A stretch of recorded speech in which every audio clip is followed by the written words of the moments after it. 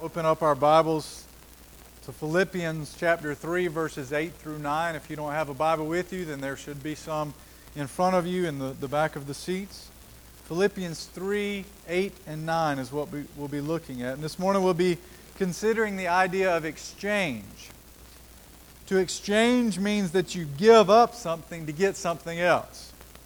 So this is something we do every day, right? We exchange something for something else. We might exchange our money for food. We think that it's worth it. We give up something in order to get something else that we want or need. When I was a kid, my brother, my friends, and I used to collect baseball cards. Anybody else collect baseball cards when they were younger? Or coins or something? No collectors out there? There are a couple. There was nothing better than opening up what was small Topps package. Topps is the name brand of the baseball cards. You'd get a piece of stale chewing gum, and then you'd get to go through all the cards and see what little treasures you got in there. When we were kids, we got together with some others, and sometimes we would make trades. We would exchange some cards for other cards. And looking back on it now, I realized that if an older kid really wanted to trade with you, it meant you were getting a raw deal, right? He knew what he was doing, but maybe you didn't. He knew your card was worth a lot more than the junk he was trying to give you. Well, sometimes in the spiritual realm, we try to hold on to things that we think have a lot of value, and we're unwilling to trade that. We're unwilling to exchange what we have for what we can get. We don't want to trade in what we have sometimes for what God offers us. We want to keep our own ideas of our being a good person, that we are righteous in ourselves. We want to keep our hidden sins. We want to hold on maybe to the idea that we can earn God's favor and blessing by being good enough. In our passage this morning, though, Paul reminds us this is nothing compared to knowing Jesus. Everything else, in fact, is rubbish, is junk compared to knowing Jesus, compared to gaining Jesus, compared to being found in Jesus. And when we refuse to give up ourselves, our righteousness, and our sin so that we can gain Christ, it's like a man who refuses to trade fool's gold for the real thing. Foolishness. Let's look at our passage together. Philippians 3, verses 8 and 9. Indeed, I count everything as loss because of the surpassing worth of knowing Christ Jesus my Lord. For His sake I have suffered the loss of all things and count them as rubbish, in order that I may gain Christ and be found in Him, not having a righteousness of my own that comes from the law, but that which comes through faith in Christ, the righteousness from God that depends on faith. In our passage, Paul continues to share about his life and his desires before Christ. Remember, going through this section, he's giving an example of his own life. Well, all the things that he once thought were gain had become lost to him, had become nothing to him. He decides to give up everything so that he may gain Christ and be found in Him, so that one day he can also take part in Christ's resurrection, the resurrection from the dead. First, let's look at how Paul considered the things that he previously thought were valuable. Now, we've already seen this in previous verses. In verse 7, he says, "Whatever gain I had, I counted as loss for the sake of Christ." And in verse 8, he says, "I count everything as loss compared to knowing Christ Jesus my Lord." Then he adds something more here in the second part of verse 8. "For His sake I have suffered the loss of all things and count them as rubbish."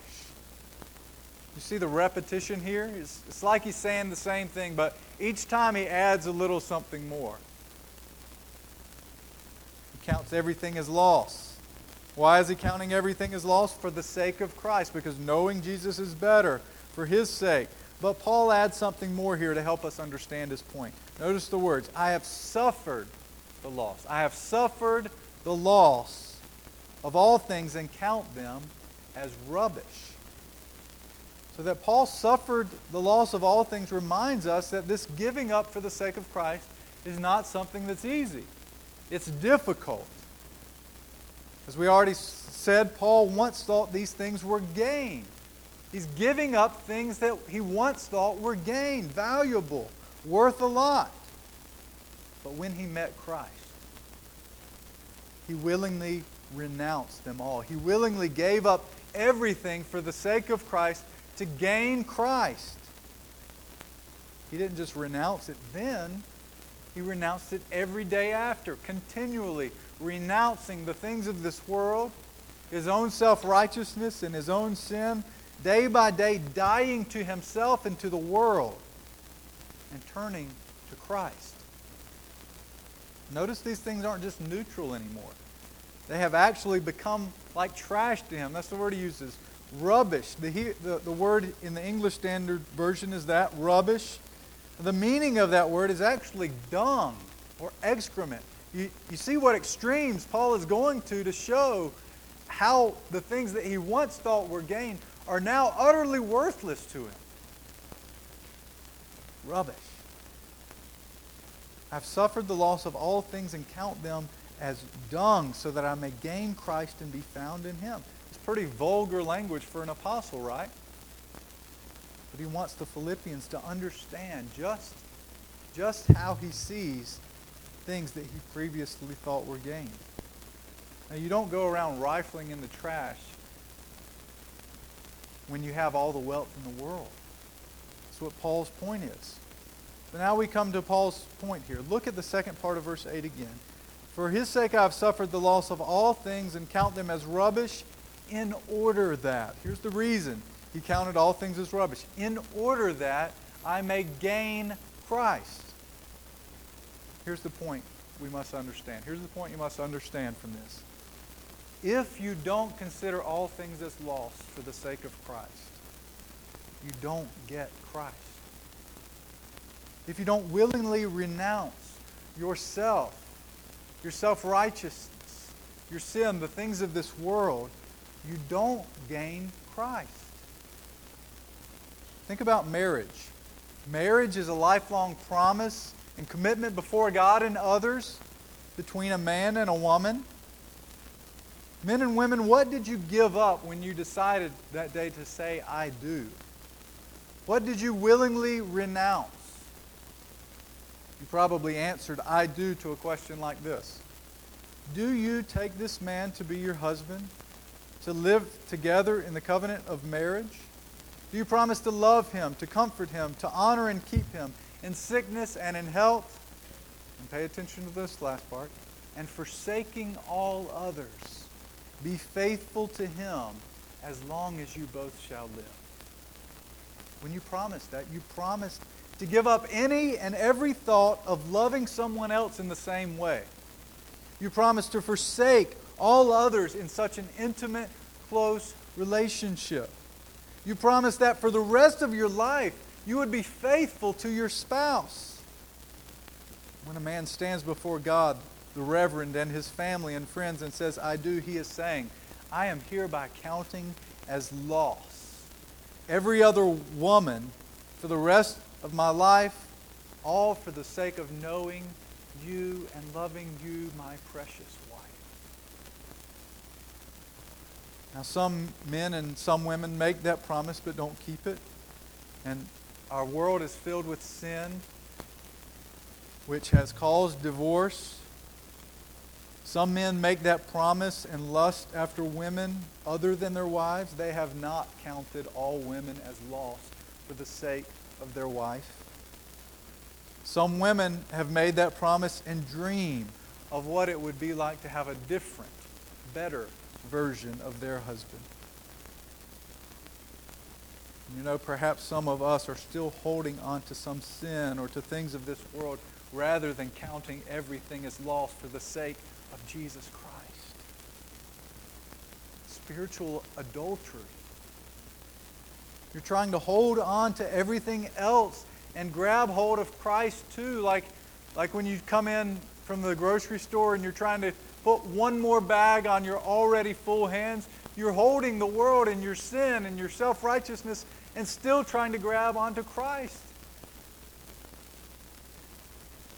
It's like if you have a handful of diamonds and you won't just pick up that one huge, precious treasure, which is Christ. Put them all down. Put it all down for the sake of Christ. Put them all away, and when you do, you'll find they were just pieces of trash compared to knowing Jesus Christ, compared to having Him. Count everything as loss, as rubbish, so that you may gain Christ. If you put it down, you get everything in the world, which is Christ. But if you hold on to the world and the things of this world and your sin, you gain nothing. And you lose Christ in the process. Paul willingly renounced everything. He suffered the loss of all things and counted them as rubbish for the sake of Christ. Let's take a minute to explore in more detail this idea of exchange. Giving up something for getting something else. As we just saw, Paul gives some reasons why he does this, why he counts all things as lost to know Christ. There are actually several reasons. Some we'll see in the coming weeks. But here he says at the end of verse 8 that he may gain Christ.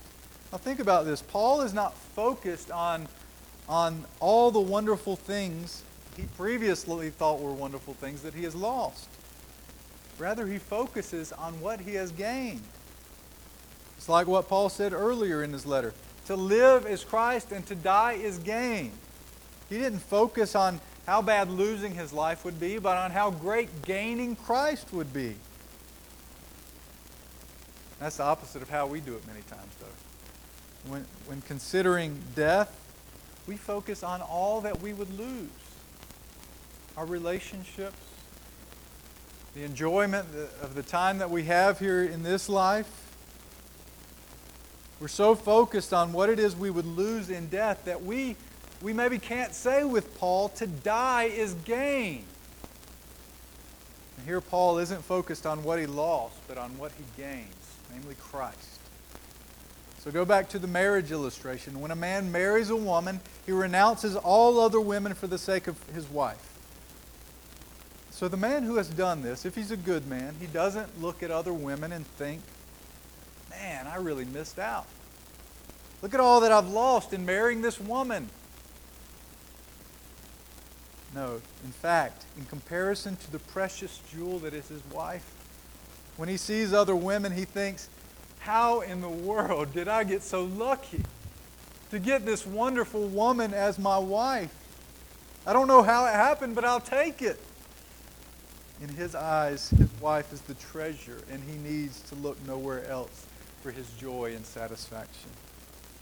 So, how does that apply to us, brothers and sisters? Becoming a Christian means that you have renounced everything in order to gain Christ. It means you've given up everything, all for the sake of knowing Jesus and gaining Him, and that nothing rivals our love for Christ. But I can't help but think that some who call themselves Christians are more focused on what they have given up than what they've gained. Or maybe some who are considering Christianity are more focused on what they would lose than what they would gain in Christ. The truth is that if you find something, if you gain something of tremendous value, then everybody knows it, right? You can't help but tell other people about what you've gained, about what you've found or been given. Like a woman recently engaged, what does she show off? Her big rock, right? It's like a couple who has adopted a precious little child. It's like kids on Christmas Day who can't help but talk about what they've received, about the treasure that they have gained. When we gain something of great worth, we can't help but spread the word about our newest and greatest treasure. For the Christian, this treasure is Jesus. And if this is the case, then why is it that we can't bring ourselves to speak to others about Him? If He is our greatest treasure, why don't our family and friends know about it? Why don't they know how deeply we feel about how valuable He is to us? The question we have to ask ourselves, Have we indeed counted everything as lost for the sake of gaining Christ? Are we holding back? Are we holding on to sins? Are we holding on to the things of this world? Paul suffered the loss of all things and counted them as loss. He continued to do so every day. This is not just a one-time thing. This is something we have to do every day. Counting as loss the things of this world to gain Christ. We see something more in verse 9. He counted all things as loss in order to gain Christ and in order to be found in Christ. You may have heard me mention this before. I'll say something like, all those who are in Christ will inherit the kingdom of heaven. I may have asked, are you in Christ? What am I talking about when I'm saying, are you in Christ? Have you been found in Christ? To be found in Christ means that you have been united to Him in faith. You've been united to Christ. You've been connected to Christ. This is sometimes referred to as union in Christ. It means you're connected to Him. Like Jesus said in John 15:5. What does He say there? I am the vine, you are the branches. I am the vine, Jesus says, you are the branches. You see, we who have trusted in Christ have been grafted into Christ. Like how they graft some plants onto other plants. I don't exactly know how they do it. Maybe some of you experienced gardeners know how they do that, but they can take a plant and graft a branch onto a plant. From a different plant, take that part and put it onto the other one. I saw in an article about the tomato potato plant or something like that. It had tomatoes growing above, and they had grafted a potato plant on the bottom, and it grew potatoes on the bottom. Grafted into, they had become connected to one another. We who have trusted in Christ have been grafted into Christ. We've been connected to Him by faith. But Paul helps us here even more because he explains what one of the benefits to being found in Christ is. Verse 9. Be found in Him, and here's where he explains, not having a righteousness of my own that comes from the law, but that which comes through faith in Christ, the righteousness from God that depends on faith. So look, there's one sort of righteousness that comes from the law. We could call this law righteousness. Law righteousness supposedly is that which you've earned for yourself, that which you have done by keeping the law. It's your own righteousness. It's yours. It's the righteousness that you have worked in yourself by obeying the commands of God. The other sort of righteousness we could call Christ's righteousness. This sort of righteousness comes from God, not from man, not from our own wills, not from us. It's not earned by our obedience to the law. Rather, it is given as a gift of grace to those who believe. Christ's righteousness. It's a righteousness that is outside of ourselves, that is credited to our account when we believe. Now this is called, here's a technical word for you, this is called imputation. Can you say that word with me? Imputation. One more time. Imputation. Have you ever said that word before? Now you have twice, right? Imputation means that the goodness of Jesus, all the goodness of Jesus, all that He did on the earth, in obedience to His Father, in keeping the law, in His death, in His resurrection, all of His goodness is credited to our account as if we had done it. His righteousness is imputed to us when we trust Him. So here Paul says this, I don't want to stand before God with my own supposed righteousness. I can't. I don't have enough. All the things I could possibly brag about are actually filthy rags before God. All of it is trash compared to knowing Jesus. I need His righteousness to stand before God, not my own. Let me see if I can make this clearer for you. Are you familiar with the girl's toy, a little girl's toy called paper dolls? Has any of you ever heard of that? Paper dolls? I actually saw a newer version of this last week while I was on vacation. I saw magnetic paper dolls. The newest thing. So you have this square magnet sheet maybe with pictures of 2 or 3 princesses on it, is what I saw. And you have some separate magnetic pieces that might be shoes or a dress or accessories, a special crown maybe. And you can mix and match and give the princesses different outfits. Right? Now bear with me, guys. I know this is tough for you. So with this magnetic paper doll toy, we could say that what we're doing is imputing different outfits to her. We're taking something outside of her and placing it over top of her. We are overlaying the dresses or shoes or crowns over top of her. If we could imagine ourselves as one of those paper dolls, our own righteousness, our goodness, anything that we look at and think is worthy of boasting about or bragging about, it would really just all look like filthy rags.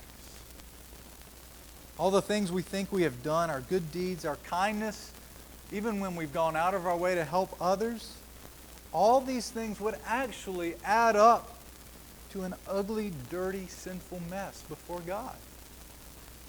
All our clothes would look like we just rolled through a bunch of trash. We'd look filthy in our own righteousness.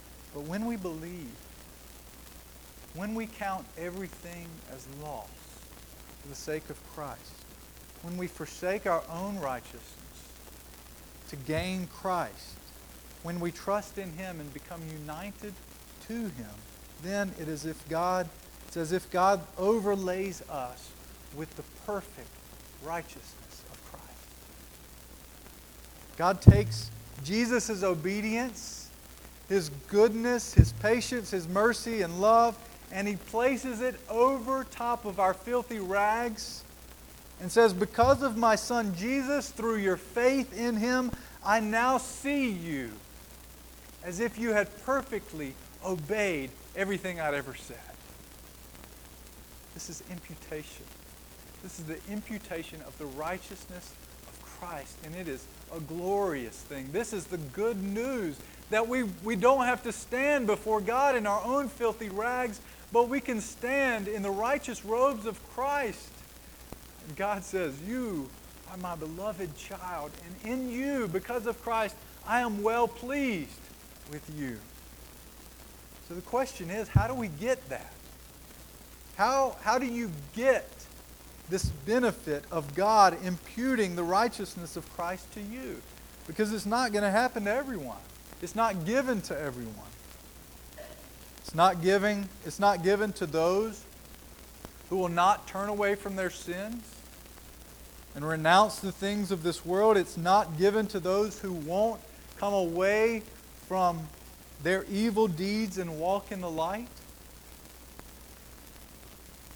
These are standing in their own righteousness, or actually their own wickedness, lack of righteousness. They know they're sinners, and they will have no answer to God when they stand before Him on the last day.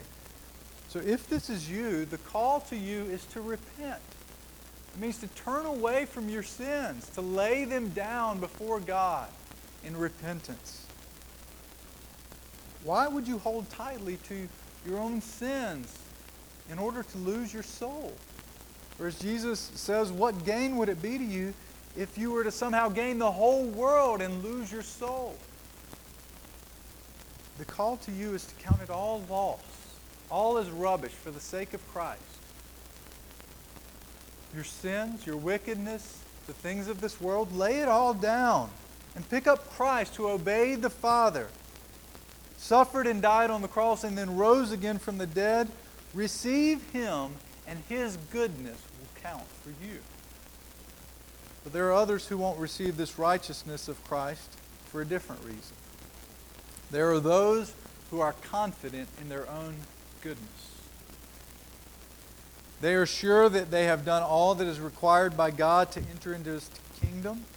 And I wouldn't doubt that there are some like that here today. You think you have sin whipped. You don't think that your sin is all that bad, or that you sin all that much. Yeah, you get mad every once in a while. But there's something worse than being a wicked sinner and everybody knows it, including you. Do you know what's worse? What's worse is looking spick and span on the outside. And as Jesus says, being full of decay and death on the inside. Cleaning up the outside of the cup only to know that the inside of the cup is full of sin and wickedness. It's hypocrisy.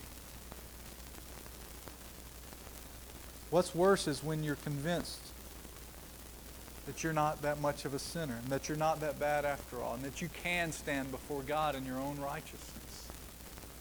And the call to you, friend, is to recognize your own righteousness for what it is. Hypocrisy and filthy rags before the Almighty God. That's what the prophet Isaiah says in Isaiah 64:6. It says, "We have all become like one who is unclean. All our righteous deeds are like a polluted garment before Him." Recognize the depths of your own sin, because really it's there. Heard it said, the more you grow in your knowledge of Christ and in your love for Him, the more you will actually recognize your own sin. Just how deep it goes. And once you've laid down your own righteousness, or what you think is your own righteousness, you can recognize and receive the righteousness of Christ given for you. Put down your self-righteousness. Count it as trash, so that you may gain Christ and be found in Him, not having a righteousness of your own that comes from the law, but having the righteousness from God which comes through faith in Christ.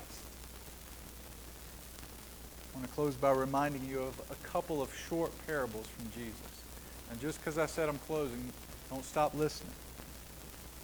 Jesus says in Matthew 13:44-46, "The kingdom of heaven is like a treasure hidden in a field, which a man found and covered up.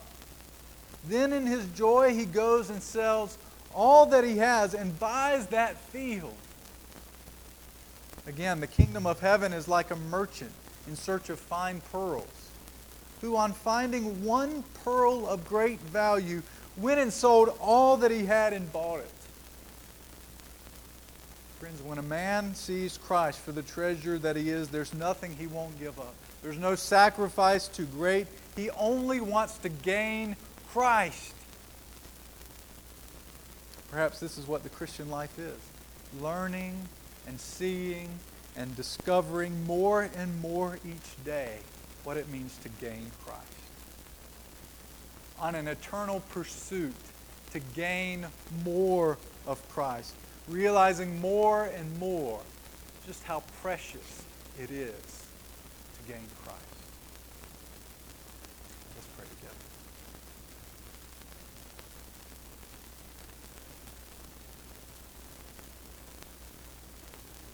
Heavenly Father, we pray that you would move by your Spirit now to convict us of sin. Convict us of sin that we are fully aware of and we know, and it's recurrent sin in our lives. Convict us and draw us to repentance. We would turn away from it, that we would lay it down to gain Christ. Show us, Lord, the depths of our sin, and if we have cleaned the outside of the cup, I pray that you would show us our own self-righteousness and hypocrisy and judgmentalism towards others. Convict us of sin, not so that we can wallow in our own guilt, but so we can look outside of ourselves to Christ, that we would gain Him and be found in Him. As we sing our closing hymn, Lord, we pray that you would cause us to respond in repentance and in faith in Jesus. In His name we pray.